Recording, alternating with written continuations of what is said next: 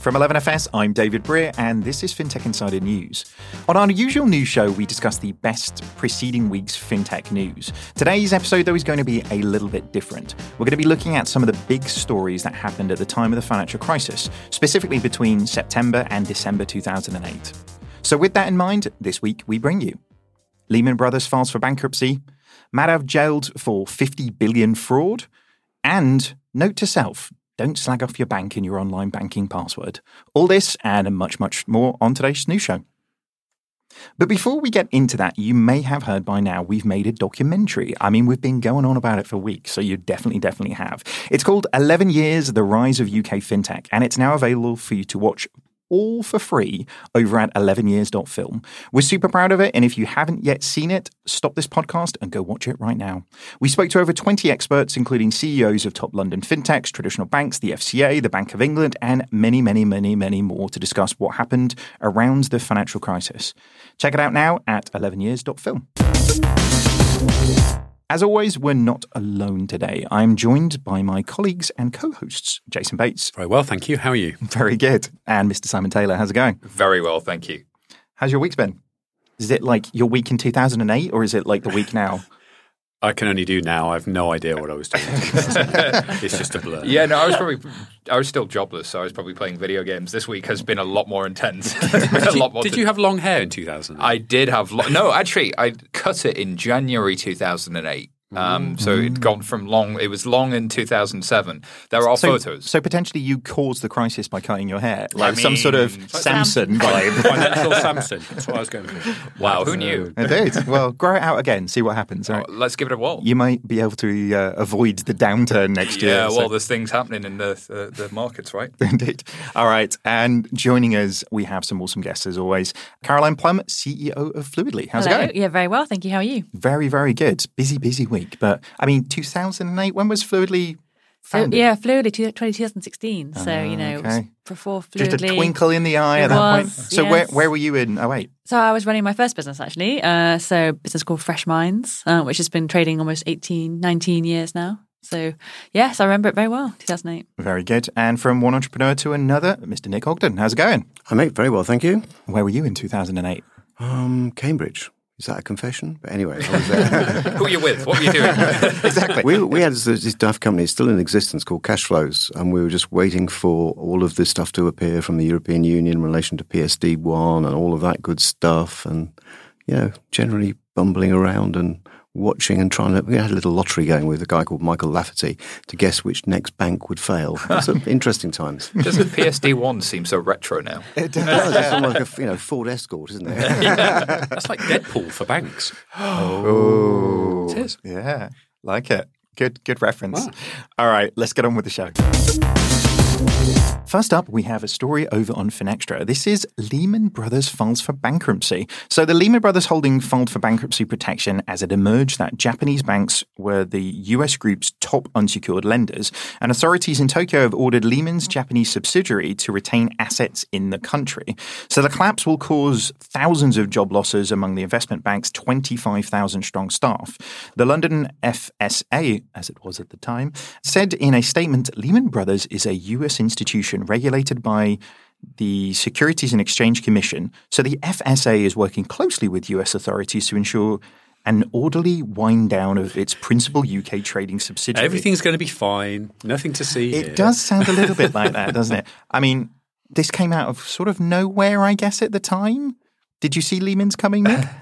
I don't know. I think there was a lot going on. It kicked off with the Icelandic stuff, and nobody saw that coming. I mean, why would a small island with 300,000 people trigger the global financial crisis on its own? But it was the first thing to go pop, wasn't it? It wasn't. There was an undercurrent here that some people had seen, kind of in the securities markets and the liquidity crunch that was kind of happening behind the scenes with the banks. It was these things were almost the kind of the tip of the iceberg of things that were happening beneath the surface for quite some time. The day after the Icelandic crash, though, you remember that was the day that RBS nearly ran out of money and the ATMs nearly got turned off. And there weren't any hints going on there was a problem with liquidity, really, were there? No. Well, not publicly and definitely not what they were saying. But I think, like you say, this all sounds retrospectively like keep calm and carry on, doesn't it? I do remember going to a house party. In fact, someone told a story on stage at the 11 Years premiere about going to a party and being warned. Oh, no, it was in the film, wasn't it? Being told to take money out of the account and put it into gold. Have you not seen the film, Jason? I have. But I was at a party with some stockbrokers back then. It reminded me, 2007-ish. And they were all like, "Oh, we're screwed. This thing's all going to go collapse." It's like, and I just look at them like, "Come on!" And they're like, "No, this is stuff's really happening. You just wouldn't believe." And I am fascinated as to how many people behind the scenes really could see it coming a way off. People working day to day trading or whatever in the industry who were at the time they were squirreling their money out and moving it into safety. Yeah. Meanwhile, the rest of the world's going to be impacted by this thing. Yeah, I mean, money markets in that way. As soon as somebody's spooked and as soon as somebody sees anybody making any type of movement, then how much of this was caused by people necessarily doing that, and how much of it could have been avoided if there was more of a proactive kind of fixing of the problem, essentially. But this sort of, I guess, originated. You say about Iceland, but Lehman's was the US kind of boil bursting, essentially, wasn't it? I mean, where do you think was most impacted on that? I think most people. I was not in the financial service industry at all at the time. And I think we were just all quite happy in the little bubble. House prices were going up. Yep. People have been saying for ages that they were going to come down. It was going to be some sort of bubble. But I don't think anyone really believed it. Mm-hmm. We were just all there with our little BlackBerry pearls, texting away, happily getting on. Pearl, I know. I don't think we saw that coming at all. And we could all get a mortgage for 125% of our earnings or whatever it was and just fill a form in. We didn't have to do any KYC. We could just post it to this great institution somewhere up north. And they'd send money. It was remarkable. It did seem probably quite weird. I remember having one of those mortgages at sort of, some 95% or something. And it's, but it was just like free money. Why wouldn't you take it? I mean, we're sort of back to some of that now, aren't we? A little bit. There's 100+% mortgages happening. There's negative interest, positive interest rates, right? No, negative interest rates. So people are actually paying you now to have mortgages, which is weird. So, I mean, talk about free money. Yeah, I was going to say, is this cycle repeating it? Have we learned nothing? But also, has it moved? Because the mortgage-backed securities market, there's the Basel III regulations around capitalising some of the banks' balance sheets, but the corporate debt market is what people are really worried about, Nick. Yeah, you're right. I think we are heading again to some more fun and games, is perhaps the politest way of saying it. The ironic thing is that it all comes back to this thing called liquidity, right, which is invisible. All of us sitting around this table know how much money we've got in our pockets, but none of us know what the other person's get. We could play a game of bluff, especially with you. But pointing at Jason. I don't know how I got into this. I don't want to play a game of bluff with Nick. I was going to say, I'm not sure if he's implying you're wealthy or just trustworthy. Or not trustworthy. He's the only person with lunch here. All right. Well, I mean, I think we all know how Lehman Brothers kind of turned out, really. It was probably the first domino, I guess, that kicked all this stuff off. But moving on, there is another fun story. So over on the New York Times, we have Bush wants bailout for banks. So the Bush administration has formally proposed a vast bailout of the financial institutions in the United States, requesting the Treasury Department to buy up $700 billion in distressed mortgage-related assets from private firms. It would raise the national debt ceiling to $11.3 trillion, which seems like not a lot now, I guess. And it would place no restrictions on the administration, granting the Treasury Secretary unprecedented power to buy and resell mortgage debt. Wow. I mean, I kind of miss Bush, don't you? Given how everything's turned out, We were saying before we started recording the podcast, would you go back to 2008? I mean, you've got a catastrophic financial crisis to kind of deal with and maybe changing your career forever. But you've got to, it's not that bad when you kind of put it, compare it to today. Yeah. Yeah, Gordon Brown, Bush.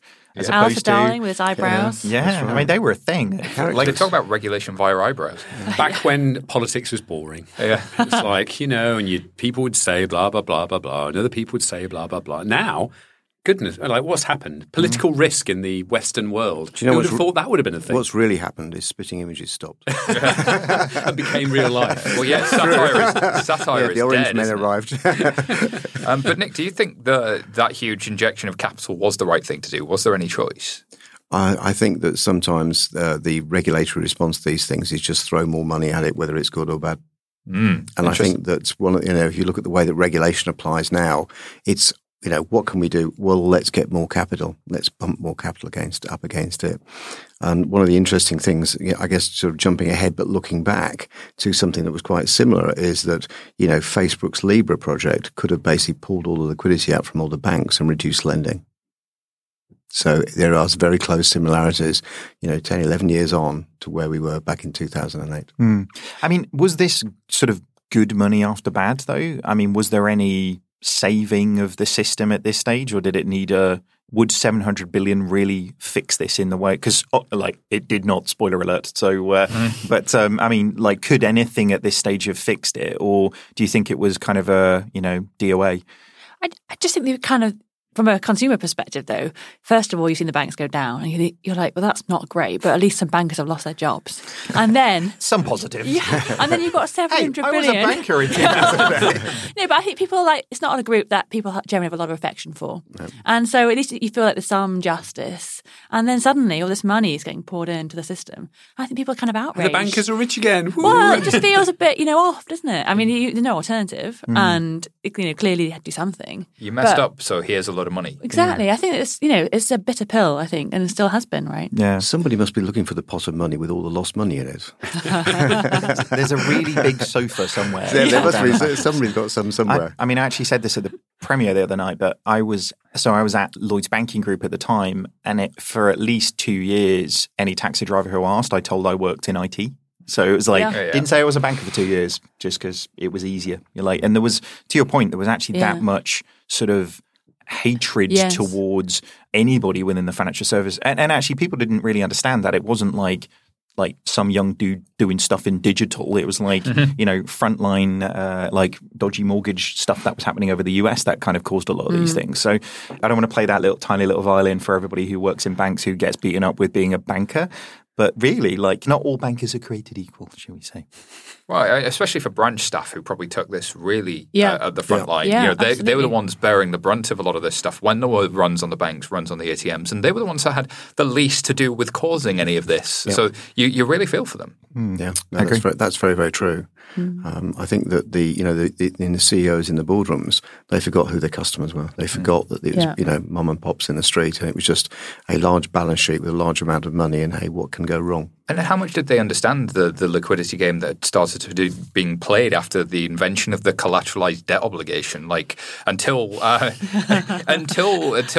Big Short came along and really explained what that was. Did everybody that worked in the bank really get those complex contracts and where the liquidity really was? And then this magic of rehypothecation. So you're lending out the same liquidity and collateralizing the same thing 2 or 3 and 4 times. The same dollar suddenly, instead of it working really hard, is working really, really hard. Yeah. And suddenly, that is banking to a degree.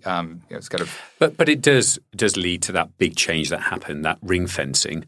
Great, you've got the casino banking. Let's make complex derivatives and crazy ways of making more money and repackaging risk in ever more esoteric forms away from grandma's pension, Jason's salary is let's keep those things safe. As long as those two things are fine. Then it's fine. But it does lead to an interesting question as to whether we're heading more towards narrow banking, towards banking where really, that capital is kept a lot more safe, especially with, Bank of England coin. If the Bank of England suddenly decides that actually we're going to have super safe accounts that anyone can put their money in and they're safe, no interest, but it's basically always there.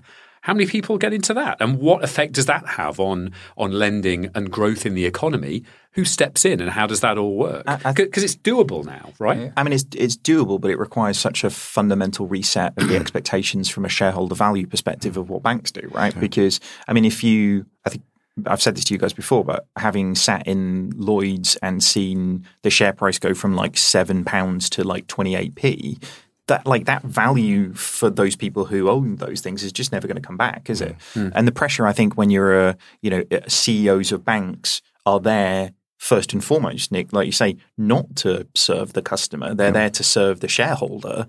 And that weirdness around the pressure of those things just means that they never really make decent decisions, Well, at Clearbank, we hold all of our clients' funds hold. We don't leverage that. And so, we're the only bank in the UK that can pay all of their customers back on demand. Full reserve banking at Clearbank. I didn't know that. It is. No, it is. It's unique. And the reason for that is, going back to my favourite work of liquidity, is our customers want to be able to spend their own money. Now, we might hold it on behalf of building societies and credit institutions and other banks, but the reality is they're holding it on behalf of their customers. I find it very frustrating when I go to make a payment from my bank of my money to be told, you've hit your daily limit. Well, hang on. I didn't know I had agreed with you to set myself a daily limit of the money that I could spend of my own money. It's like your parents setting you an allowance. It's like pocket money. But I mean, these things are real challenges.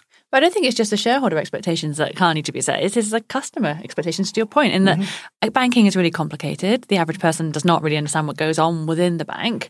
And it's sort of, what do the Romans ever do for us? I mean, what do the banks do? How do you explain that to But I'd people, almost say, look, you can't have it both ways. You can't get mortgages from a bank and be paid interest on your savings. No, of course not. While at the same time having free retail banking. Like, it has to be paid some way. And net interest margin and maturity transformation, all those classic things, have always been at the heart of what a bank does, which a full reserve bank wouldn't have access to. So you have to make money in a different way and provide value in a different way, I guess. But I don't think people really, and that's back to this bailout, $2,000 for every man, woman and child, right, in the US. How do you kind of articulate you are getting $2,000 worth of value day in, day out from the bank, and it's not really, it's there, but it's not really clear. Yeah, it's not materially evidentable to people, is it? So they just don't see it as a benefit to them at all. So it is a strange one. I think what we're talking about is, like, fundamentally, I don't think people really understand how banking works. No. Yeah. I get Google Maps for free, I get Facebook, and I get banking. They're all free, and why not?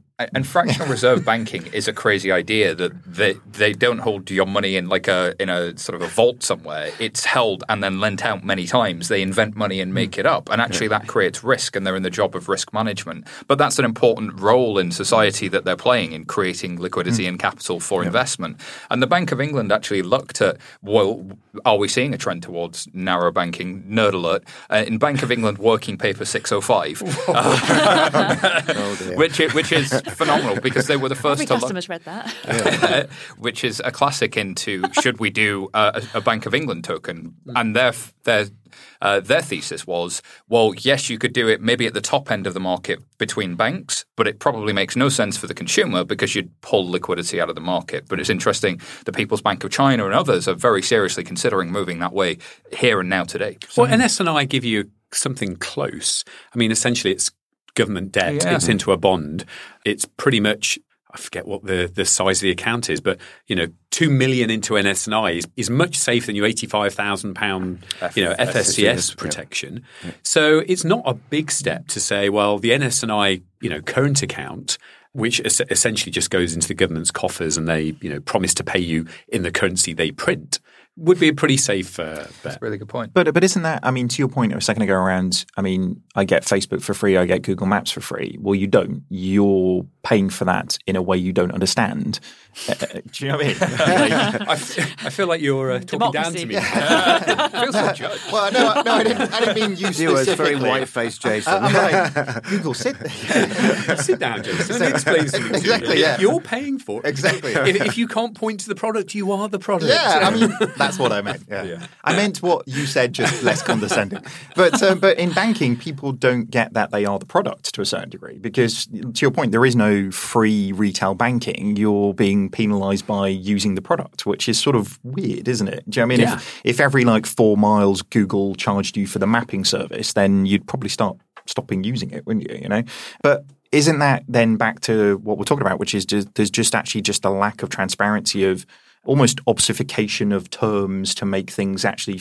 We talked about bear trap sort of business models in the past, and actually, moving money around and never really understanding where all that money actually is, so you can't actually pay out when you need to pay out. Yeah. That is madness if you're trying to explain it to my mum. You know what I mean? It's that sounds like you're a crook. Being in that situation, I just think is part of the problem. Because banks like Gringotts, right? There's this vault, and you give them money and they put it in the vault. So that's how it works. Was that a Harry Potter reference? Oh man, we've had Life of Brian, Harry Potter. We're on a roll here today. Yeah, but we are safer, or in the UK, far safer than, say, for America, for example, because on our banknotes it says, I promise to pay the bearer on demand the sum of X, Y, and Z. Mm-hmm. where you've just come back from David and America, it just says on their banknotes, "In God we trust." And that's just like, good luck, everybody. All right, let's move on to the next story then. So this is over on the FT. So this is the UK nationalises Bradford and Bingley to sell them on to Santander. So the government on Monday confirmed it was nationalising Bradford and Bingley after hammering out a deal with Spanish bank Santander, which will buy Bradford and Bingley's 21 billion mortgage deposit book and branch network for about 600 million. That triggered the Financial Services Compensation Scheme, which steps in to pay compensation to people who lose money as a result of financial services groups failing. The FSCS, which is funded by the financial services industry, is paying out about 14 billion to enable retail deposits held in BNB and covered by the scheme to be transferred to Santander. Wow. So Alistair Darling quote here, I think, was pretty good fun. So my priority was to protect savers. I can't even remember what his voice was really anymore. He seems very such monotone, yeah. Blah, blah, blah, I told you. Pretty much, yeah. So my priority was to protect savers and depositors, but also ensure we got a good deal for the taxpayer. We had to stabilize the situation in order to protect the banking system as a whole. I guess that didn't work though, did it? So it's interesting. I mean, at this point, Santander were pirates of the high seas, weren't they? They were sort of buying all sorts of stuff and sort of integrating it into their organization. I'm never really sure if the B&B one actually worked. What do you think? I don't know, but weren't Santander meant to be the white knight for RBS and then went over the other hill? I think they were for Williams and Glyn, yeah. So they've got form on this one. No, this is going back to 2008. Really? I didn't know that. Fred Goodwin, that famous film star, and Neil Botan, they were very, very close in relation to the activities between Santander and RBS. Did not know that. Yeah. So did they decide to, as opposed to put their money into a bankrupt RBS, apply their money elsewhere and buy assets? Today, we're seeing a bunch of people selling off mortgage books again, right? We've just seen Sainsbury's, Tesco. I think there's a third that I can't remember. Looking at producer Laura, she's giving me no help. I'm going to move on. Yeah, so is this, again, a sign of sort of history slightly repeating itself by people trying to get shot of mortgages? Quite possibly. There's definitely people selling their book, but this was, and Bradford and Bingley was largely savings and mortgages, right? That's what they were known for. There's definitely a rhyme there. There's similarities, but you've seen this in the mortgage market then and now, that it starts with the really micro lenders. There were tiny ones that you hadn't heard of that were selling their book or going bust. That was happening here 6 months ago. Now you're seeing these mid-market ones that suddenly are selling out and they can't make the net interest margin work for them. That's happening, creeping further and further up the market. And it does seem like sort of a harder market to be in at the moment, that sort of building society space. But if you look at those building societies that went bang during the crisis, they were the ones that jumped from being mutuals to PLCs. Yeah. They went after and said, look, the big banks in the country are public companies. We're not. We're mutuals. We're bound by our shareholders. And frankly, we can do better. And didn't. They caught the bug. But then it was the age of the carpetbagger. It was the put £1,000 into all the building societies just in case you can they can convert and suddenly you get your big payoff. That's right. And now let's have a vote across the mutual. Who would like to change? Yes, we'd like to change. Yeah. Of course, Nationwide didn't. Narrowly missed that vote, and it's still around today. Biggest building society in the world. Yeah. I feel sort of sad that we lost so many building societies because it's such an amazing model, this sort of mutual model of people putting their savings in and essentially crowdfunding people being able to buy property. Yeah, not all of them went broke. I mean, if you look at Nottingham Building Society, that's still growing and it's really bucking the trend because it's opening things called branches. You heard of those? No. But Bradford and Bingley had that lovely sort of little bowler hat, didn't it? It was a very sort of quaint little brand. And I think it sort of Santander at the time, I think we hadn't really heard of much. It had only come to the UK market in 2004. It was still trading as Abbey. Who was this sort of... What was the Santander thing buying up building societies? Back in 2008, people were like, "Oh, foreigners, come in." I think it was quite unusual. It was still quite a sort of, we didn't really know the brand, never really heard of Santander. It wasn't rebranded as Santander until 2010. So this was really... It's an unusual sort of business that come in and buying this. And was it Abbey that they took before? Yes, and Alliance Leicester. Oh, wow, okay. I opened my first account at Alliance Leicester. I've still got a passbook for it somewhere. I'm going to bring it into Santander. I was going to say I've got a Bradford and Bingley one somewhere that had like 30 quid in it. Who knows what's happened to it? Some sort of like eBay special now. Yeah. You should find that, Simon. You've probably got thousands of pounds in there. Millionaires. I didn't know it. All right. What else happened during this period of time then? So there was a few noticeable things. So there was this young rapscallion became mayor of London called Boris Johnson. I mean, he actually, during that period of time, he did a lot of good for fintech. I'm not going to lie. Like, you kind of look at a lot of the things that he actually pushed forwards. There was a lot of the good things that he did do. Well, he was And he was entertaining as a contained. London mayor. He was, yeah. But He was a laugh, wasn't he? the London mayoral office did a lot of interesting things back then. He did. Caroline, did you come across him at all? No, thankfully. No scandal here. I don't know. You seem to be protesting this. I want you to know you're in a safe space. Just denying too quickly.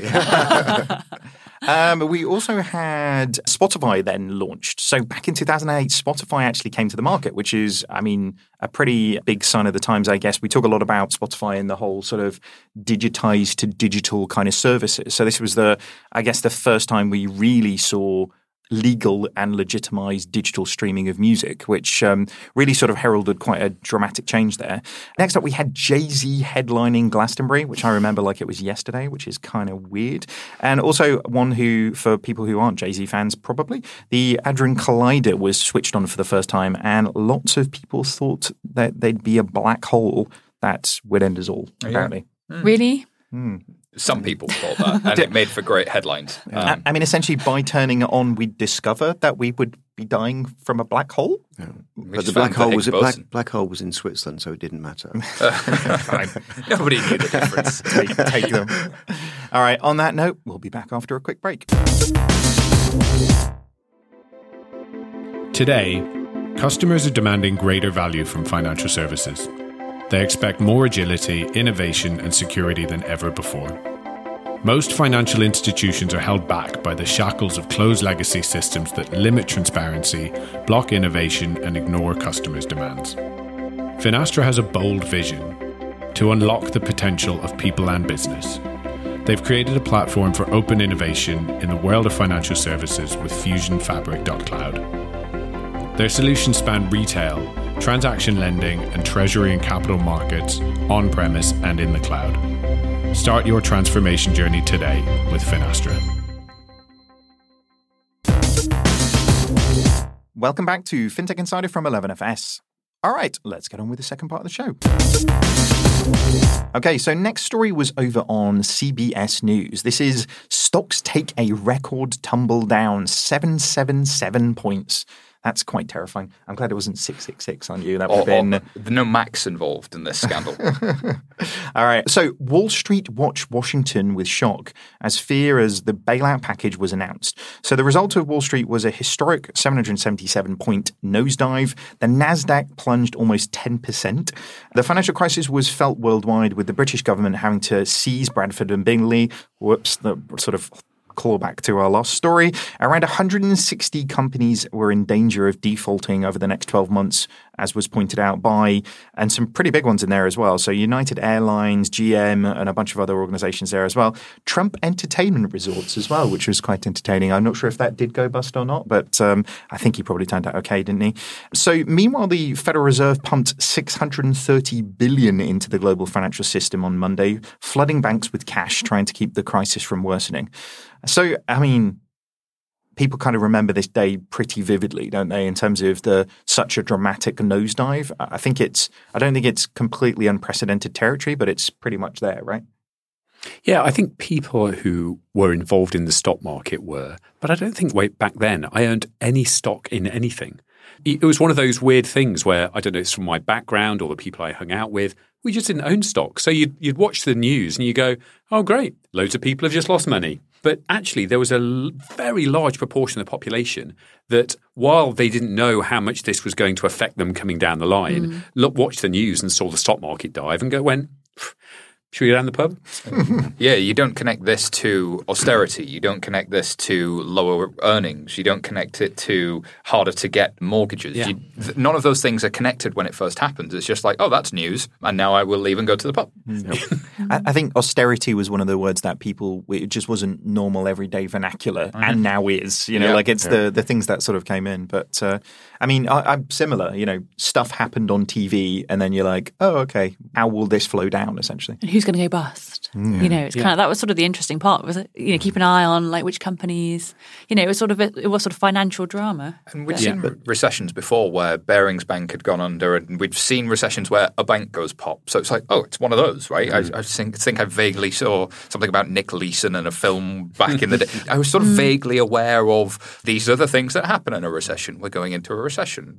Oh, okay, this is happening. The personal narrative, didn't it? It didn't really have like a villain in the same way. So it needed a Nick Leeson. It really needed one. It had several of those later on, but it didn't have that moment. I think that the whole of that period was just fascinating in relation to what was going on and what was not being said. The fact of the matter is not dissimilar to then in relation to over the last 3 years we've had our currency collapse and all the rest of it. That's affected ratios all over the place, made getting mortgages harder and whatever. And it's, what comes around goes around. And I wonder if it has made people more aware of some of the context, though.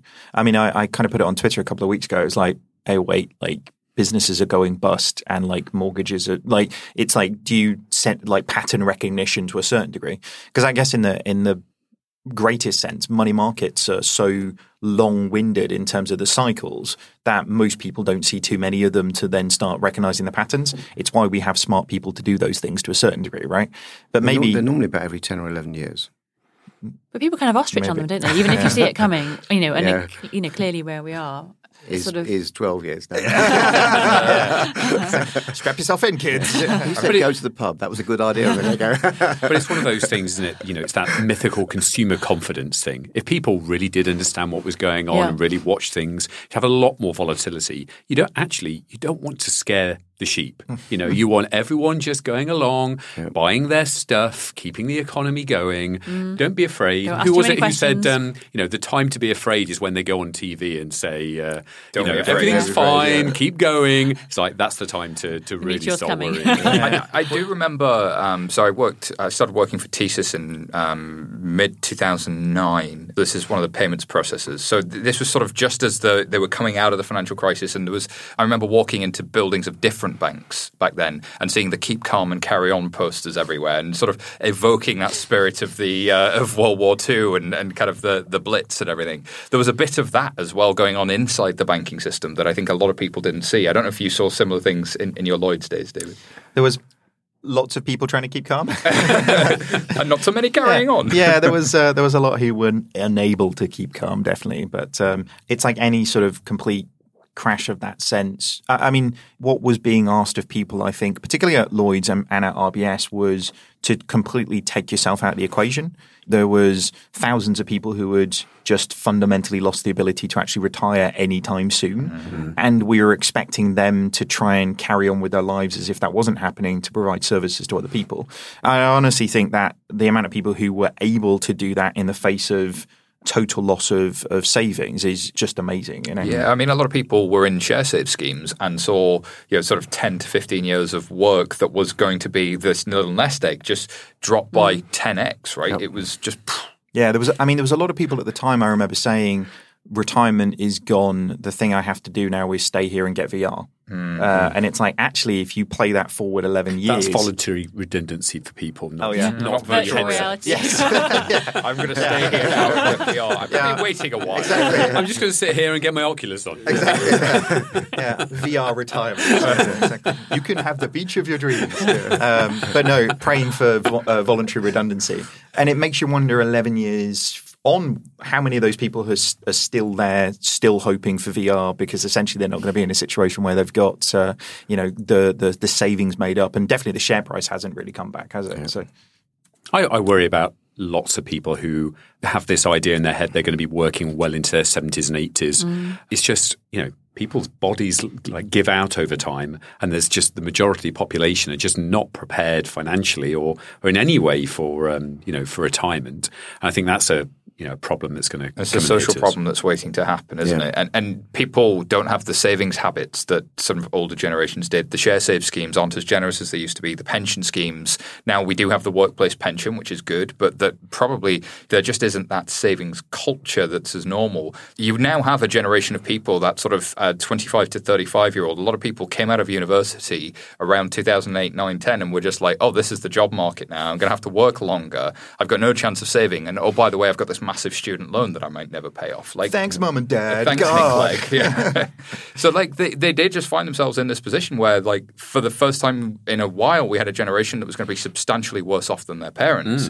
And now we're seeing products like mortgages that leverage the equity of your mum and dad's mortgage. Like, we're in weird times. I think that's always relative, though, isn't it? It's like, I mean, my dad's first job was a miner. Do you know what I mean? So it's like, it's relative what the quality of life is, isn't it? Do you know what I mean? But at least for 3 generations, look, go back 3, they were in a war, people were dying, like things were blowing up all over the place. This is feeling Monty Python again. Like, we're really getting into In my day. And then we got to the children that grew up after that, and their mum and dad were instilling into them, look, you got food, we had rations, you know, and then we had some prosperity, and then the longest run bull market and house prices skyrocketing, and suddenly everyone's much richer than they were and trading up.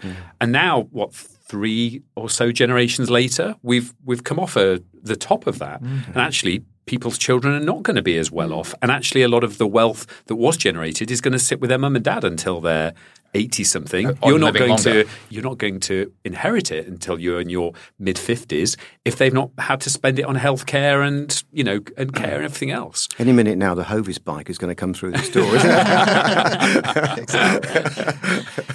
You had it easy. And full of gravel, middle of the road. All right, let's move on. I mean, one guy who was definitely not planning his retirement anytime soon on the next story that we had from Reuters was Bernard Madoff was arrested over alleged 50 billion fraud. So Bernard Madoff, a quiet force on Wall Street for decades, was arrested and charged on Thursday for allegedly running a 50 billion Ponzi scheme, another thing that people only really know about now, possibly through cryptocurrency, actually, speaking of which, in what might go down as one of the biggest fraud cases ever. So Madoff told senior employees at his firm on Wednesday that it was all just one big lie, and it was basically a giant Ponzi scheme.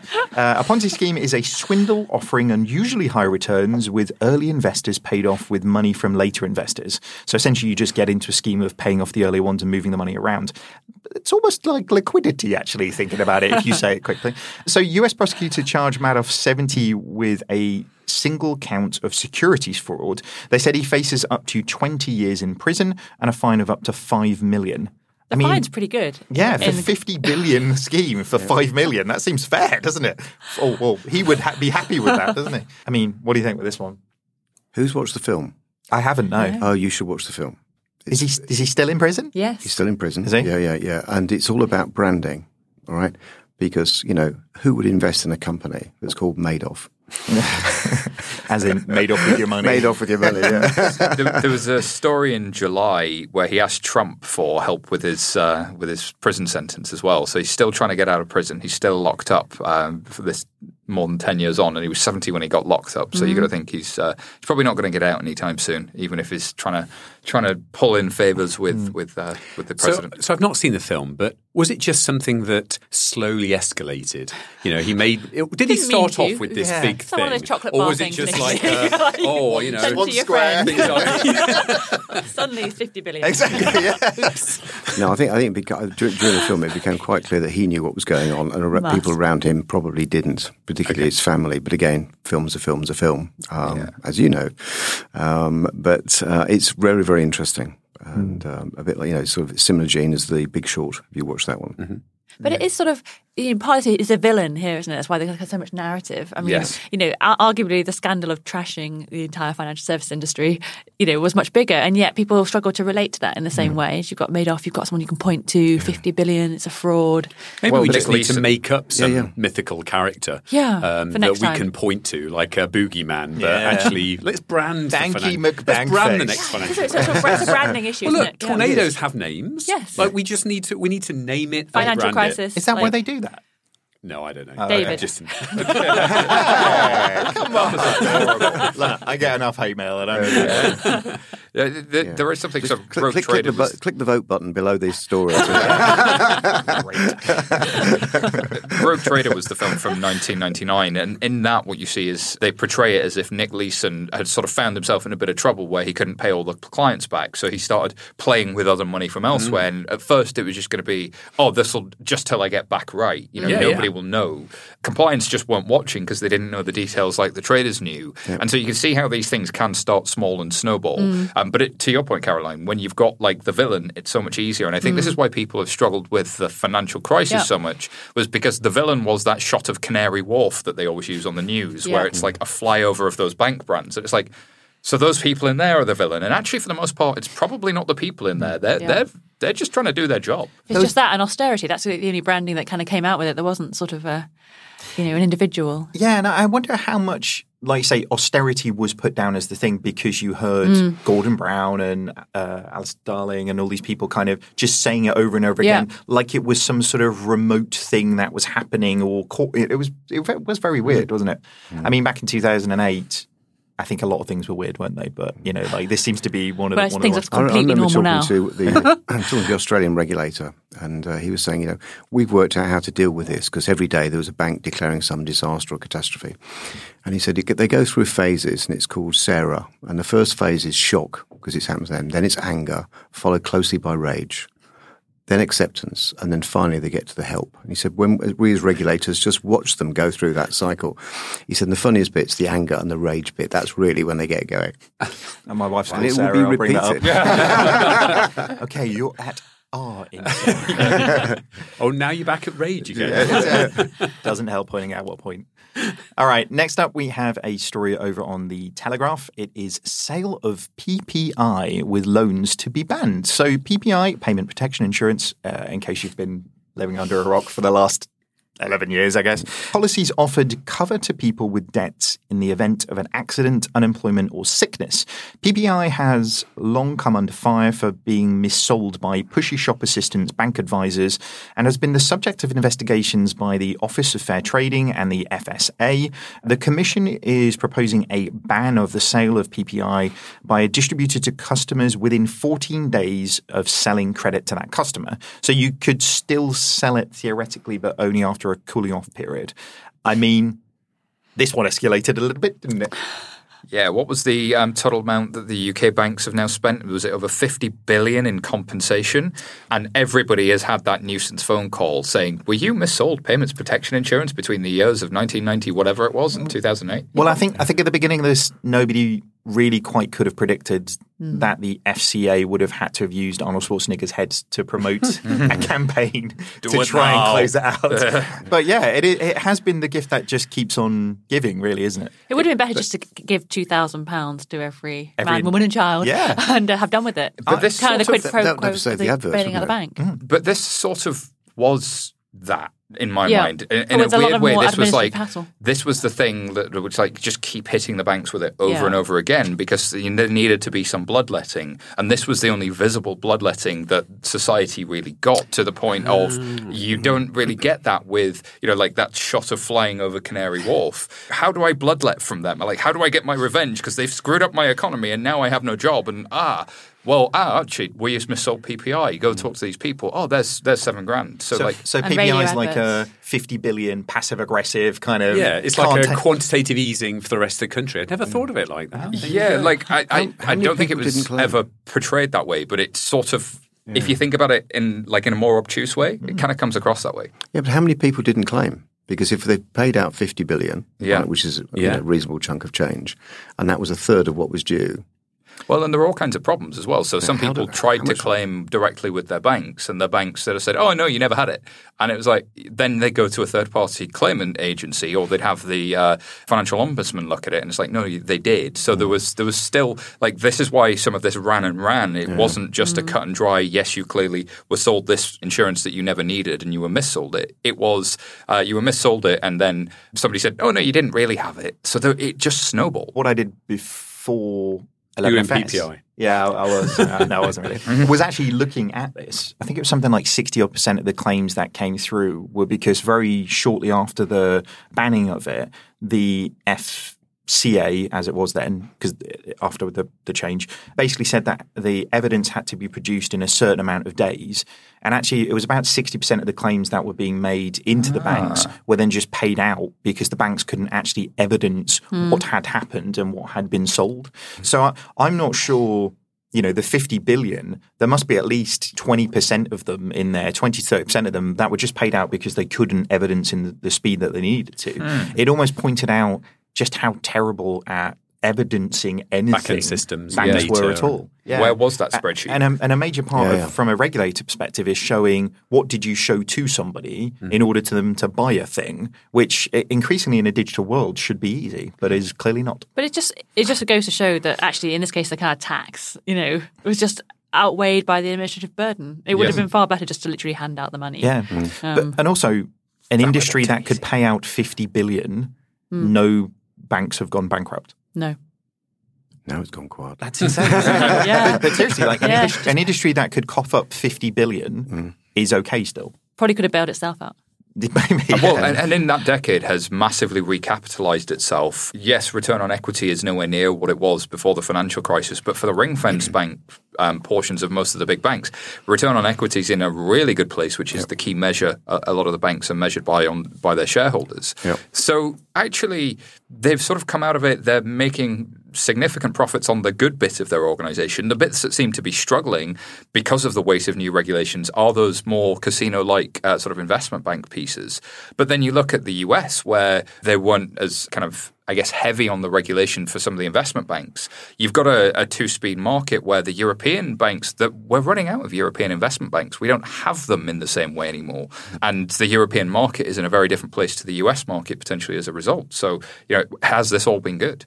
I just don't think we know yet, do we? No. I mean, on the basis that it feels, to everything that we talked about, it feels like we're sort of approaching the crest of another sort of roller coaster ride down, then you can only hope that we've learned some lessons, I guess. But I like the fact that a fair amount of the population are worried at the moment about the economy. That's one of the things that actually prevents these massive bubbles and then drops. Everyone's being a little more careful. Are they really going to take out that loan? Are they really going to move house just now? Actually, that it does lead to, I think, Jason the Economist here, it leads to at least a shallower recession than some massive boom and still a bit of scar tissue there and long memories maybe. Or is that just we're now in the financial bubble and we weren't 11 years ago? Like, is that... But what does the show in 11 years' time say about this period?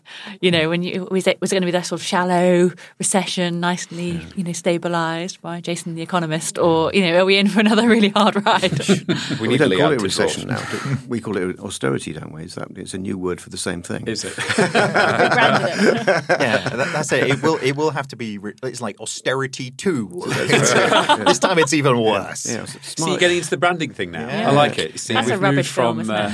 Moving from names of tornadoes to actually turning them into film titles in a world where... And this time Arnold Schwarzenegger's the good guy. Yeah. Well, it's very rare the sequel's better than the first one, isn't it? So it's what about Paddington? Terminator 2. Okay, Paddington. This is the point where everyone starts listing 20 films where the sequel was obviously better. I think it is going to be interesting. I hope, like you say, the prudence in the market means people are being maybe more self-aware in that space. I mean, if anybody talks to any taxi driver ever, like things have never returned in the way that people were going out or people... Because they're all Uber drivers. Fair enough. That just kind of stepped on your point. Which wasn't around in 2008. And finally, our last story is over on BBC News. This is man's pants password is changed. So this is not Wait, hang on. I know. Where's the comma in that? Just say that again. You got to. Come on. No, it's man's pants password is changed. There are no commas. So a man who chose Lloyd's is pants as his phone banking password said it had been changed by a member of staff to no, it's not. So Steve Jetty from Shrewsbury said he chose the password after falling out with Lloyd's TSB, as it was at the time, over insurance claims that came free with his account. So he said that he was then banned from changing it back to another password, which he wanted to go to Barclays is better. And here's what Mr. Jetty had to say. I thought it was actually quite funny. I was told I couldn't change it back to Lloyd's is pants because they said it was not appropriate. Apparently that's not appropriate when you ring them up on the call centre when they ask for your password, which I find it quite funny. I asked if it was the Could have been pants. a lot worse, to be honest, couldn't it? Well, he did go on to say, I asked if it was the pants that they didn't like and would Lloyd's is rubbish but they didn't like that either. So I tried Barclays is better, and that didn't go well either. The rules seems to have changed, and they told me it had to be one word. So I tried censorship, but they didn't have that either. Well, it's good to see that through all this, like the British public had a smile on their faces, didn't they? So. When I read the headline, man's pants password has changed, I thought, man, that'd make going to the bathroom confusing. Yeah. Well, it's like medieval sort of chastity belt type of vibe going on. Perhaps this was the start of two-factor authentication. There we go. Maybe, you never know. Two-factor defecation. Oh dear. Sorry. Is that where we're going to leave this episode? Well, we went downhill pretty quickly, didn't we? So and that wraps up this week's news show. Thank you so much for joining us. Where can people find out more about you, Nick? On LinkedIn, or just go to rtgs.com. Very good. Caroline? I'm at cplum on Twitter or at Fluidly. Very good. Jason? At Jason Bates. At SY Taylor on Twitter. And as for me, you can find me on at David Brewer over on Twitter. What do you think of today's shows? Oh, God, the emails are going to be hilarious. Let us know on at FinTech Insiders or email us on podcasts at 11fs.com. Don't forget to watch and share 11 Years documentary. You can find it over on 11years.film and share it using hashtag 11 Years. We made the film to celebrate the amazing FinTech community in the UK and abroad, and it would mean so much to us and our community if you can get behind it. Thanks very much. Head over to 11years.film. Thanks very much. Goodbye.